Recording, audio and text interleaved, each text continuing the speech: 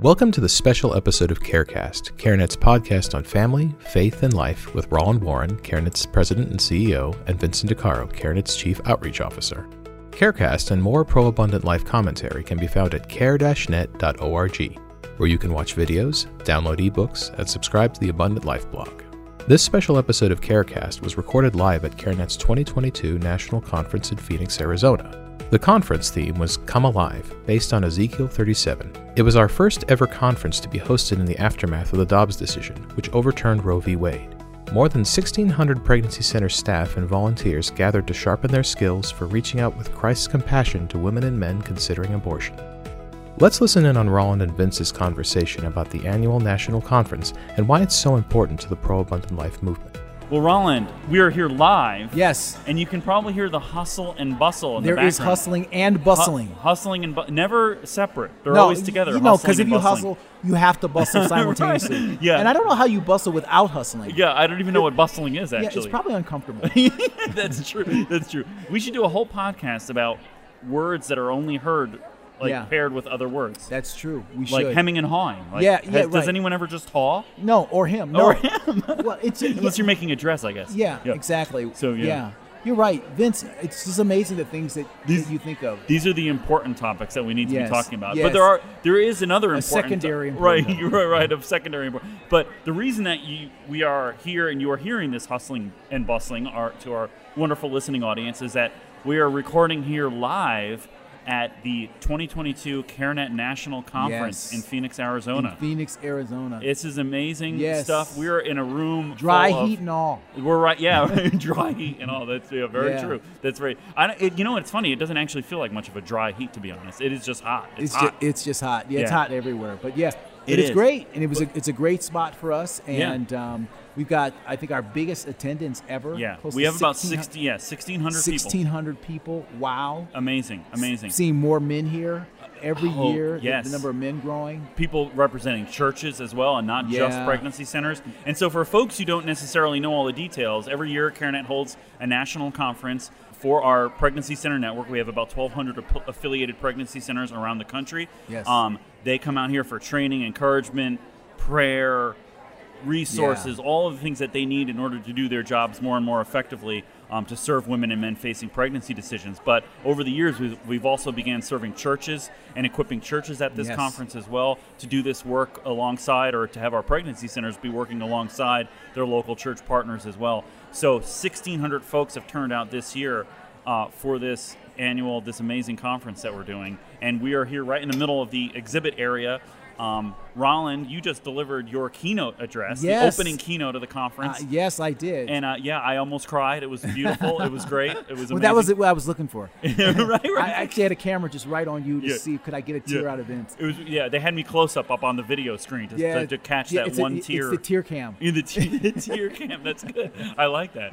Man, the things we come up with. Yeah. So, but it was great. You did a really. Why don't you actually tell folks a little bit about what you talked about in terms of encouraging the folks that are here for this first CareNet conference in a post-Roe America. Yeah, no, it really was, and it really was an emotional keynote for me as well. I mean, what I talked a lot about was just the environment that we're in now. Anybody who's tracked the news, I mean, even the mainstream media has had to cover the attacks on pregnancy centers and attacks on pro-life organizations and things of that nature. I mean, even here at the conference, we've had to step up security, which we never really had to do before. So I really wanted folks to be encouraged to continue to press on in the midst of rejection, persecution, attacks, all the things that the enemy tries to throw at us to stop us from moving forward and doing what God's called us to do. So I really focused on the Beatitudes, Matthew chapter 5, and particularly focus on the Beatitudes and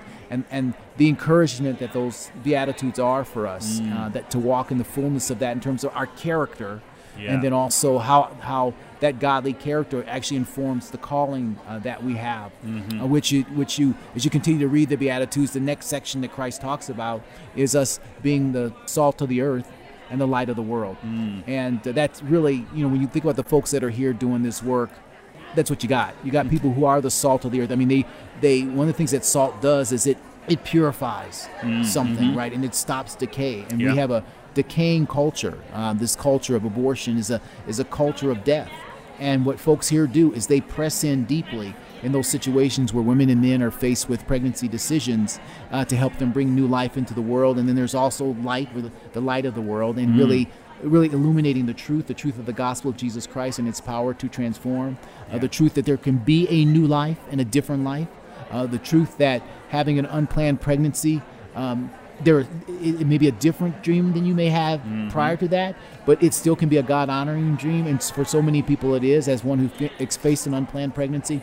So really try to focus there and leave leave them encouraged, and frankly just encouraging myself in the midst of the work that we do. So it's just a great opportunity to do that. No, definitely. And, I work with you every day, and I was encouraged too. So well, good. It's just really helpful to kind of get that send-off at the beginning of the conference to really just remind you why we're here, what we're up against, and that God's got our back. And, in fact, we're wearing a bracelet. A lot of us are wearing this bracelet. Saul Pitchon, who is one of the great heroes of the Pregnancy Center movement and the pro-life movement, passed away recently, and one of his favorite sayings was "God's got this." Yeah. So we have these great bracelets that say "God's got this." So I'm wearing that one as a daily reminder. So I'll never take it off. Never. No, Saul was a great guy. In fact, I still have a voicemail on my phone. Yeah. One of the calls that he placed to me probably a couple weeks before he passed. I actually have 2 voicemails from him. Oh, wow. And he was just one of these guys. He would just call and say, "Hey, Roland, I'm thinking about your brother. I just want to pray for you." And he would just pray over the phone. So wow. Yeah, I still have that. He's just an amazing guy. And so we wanted to honor him and those who knew him. Saul is here, and he's here in spirit with us. Yes. And so, so this year at the conference, as we normally do, as you said, we're, this is the first conference we've ever done where Roe versus Wade was not the, quote, law of the land. And so our pregnancy centers have become, in some ways, busier than ever, right? And that's one of the things that we've talked about that over the years, which is that, the goal of the pro-life movement should not necessarily be overturning Roe versus Wade. It should be one of the tactics that we use to achieve what we need to do.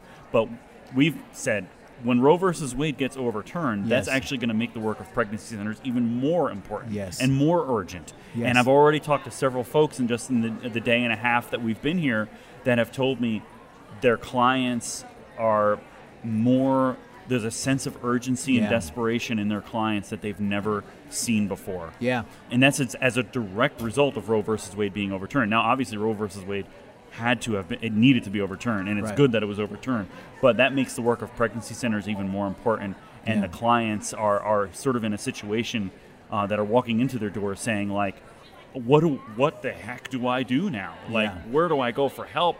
Who's going to help me? I can't get an abortion. What do I do? Yeah. And so that's why we're here, helping our centers deal with all of that. And obviously, we're going to learn from them, too. Yeah. Yeah. And really, we've got a big focus on, actually, I'm looking at the Making Life Disciples booth. I see it. It's right there in front of us. Right there in front of us, strategically positioned. Strategically located. And that's a key thing because, the pregnancy centers have an important role from conception to birth and maybe a little bit further. Mm-hmm. But the church is so critical because we need to be able to move clients from the pregnancy centers to the church for ongoing support and discipleship. Yeah, absolutely. And that's really what Making Life Disciples is about. So for those of you who are listening, if you've never checked out Making Life Disciples, I encourage you to go to makinglifedisciples.com, learn about this important ministry model. It's designed to mobilize small groups in the church to come alongside those who are facing pregnancy decisions, to offer them compassion, hope, help, and discipleship. We need small groups to have those clients. And I heard just a fantastic analogy from one of our center services specialists named Monica Henderson. We were in a meeting talking to a pastor about Making Life Disciples. And one of the points that she made, which I think is just fantastic, she said, churches will raise money, thousands of dollars, right, to send a short-term missions team to some country, right? But they would never send that team without doing cross-cultural training. They would never do that. And I thought that was so powerful because when you think about Making Life Disciples, it's actually cross-cultural training. What do you mean by that? Well, one of the things I've kind of expanded on that is that, as a parent, I know you're a parent, I'm a parent, with the exception of the teen years, which you haven't reached yet. I haven't reached yet. Yep. On the verge. On the verge. Have you ever seriously considered killing one of your children? Well, I can't answer that question. Right, exactly. Ask me later. Yeah. Right, exactly. Yeah. But even when people joke about the teen years and how tough it is, right. You haven't seriously considered killing one of your children. Right. That is a foreign concept. Right. To most people. Right. This whole notion of it. But if you're planning an abortion, think about it. Yeah. You're actually planning. I mean, you have an appointment scheduled to kill one of your children. Right. That's a foreign way of thinking. Yeah. That's a foreign land that's going on. Wow. She's in a foreign place. Now, you would never go to a country that you didn't understand the cultural environment from a ministry perspective. Yeah. Making Life Disciples is a cross-cultural training. The mission field is a woman and a man facing a pregnancy decision who is considering strongly killing their child. Right. They are in the foreign land, so to speak, Absolutely. of planning the death of their own child. Absolutely. Yeah. Absolutely. And so that's what Making Life Disciples is. It's cross-cultural ministry training. Yeah. And we need small groups in churches to be able to do that. The pregnancy centers, they understand that. Yeah. They're native. They've gone native. They understand that. Right. Because they're talking to folks facing pregnancy. They understand this. They've gone native.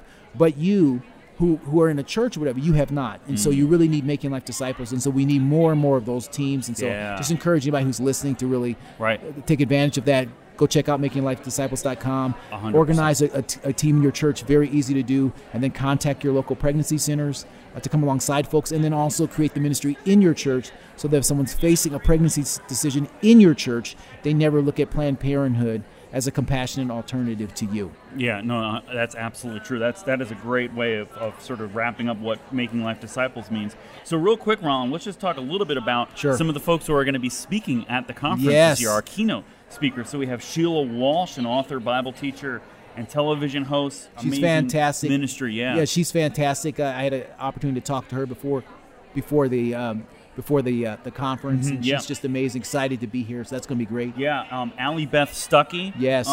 She's the host of the podcast Relatable. I think that's what she's most known for these days, but has done a lot of great work over her career. Jane Warner Wallace is a Dateline featured cold case homicide detective and a national speaker and best-selling author.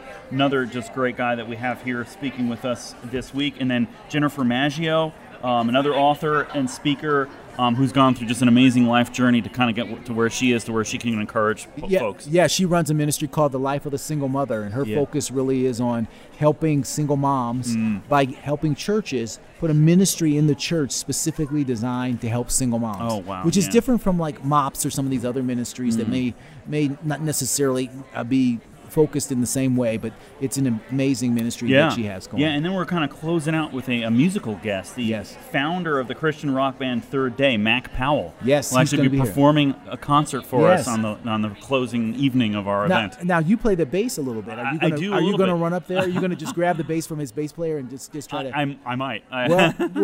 You have my blessing to do that. Yeah. I won't know you afterwards, but you have my blessing. I will deny any of this. Plausible deniability. Oh, it's on tape. Right. It will be tempting. I'm telling you. Every time I see a band playing now, I'm like, I wonder if I could do that. That's right. I'm still new though, but yeah, it's going to be really exciting and great. And so, we just have an amazing conference in store for these folks, like you said, that are just facing so much, the attacks and the discouragement from our culture. But they've turned out in record numbers. Yes. To get encouraged and to get trained, and it's going to be really a great week, and we're so excited about it. So we'll be doing some additional podcasts while we're here this week, actually speaking one-on-one. You'll be speaking one-on-one with a few of our keynote speakers. Yes, I will. So folks will get to hear a little bit more about them, even though they might not be here at the conference. They'll at least get to hear from our keynote speakers. So we're looking forward to that as well. So thank you, Rollin. And, all right. And folks who are listening, just continue to pray for us, pray for our Pregnancy Center Network, pray for churches, and and as Saul would say, God's got this. God's got this. Amen. All right. Thank you, Rollin. We hope you enjoyed this episode of CareCast. For more Pro-Abundant Life commentary and practical resources, please visit care-net.org. There you can subscribe to the Abundant Life blog, giving you access to videos, ebooks, podcasts, and other resources to help turn your pro-life passion into pro-abundant life action. Until next time, we pray that God blesses you and yours daily.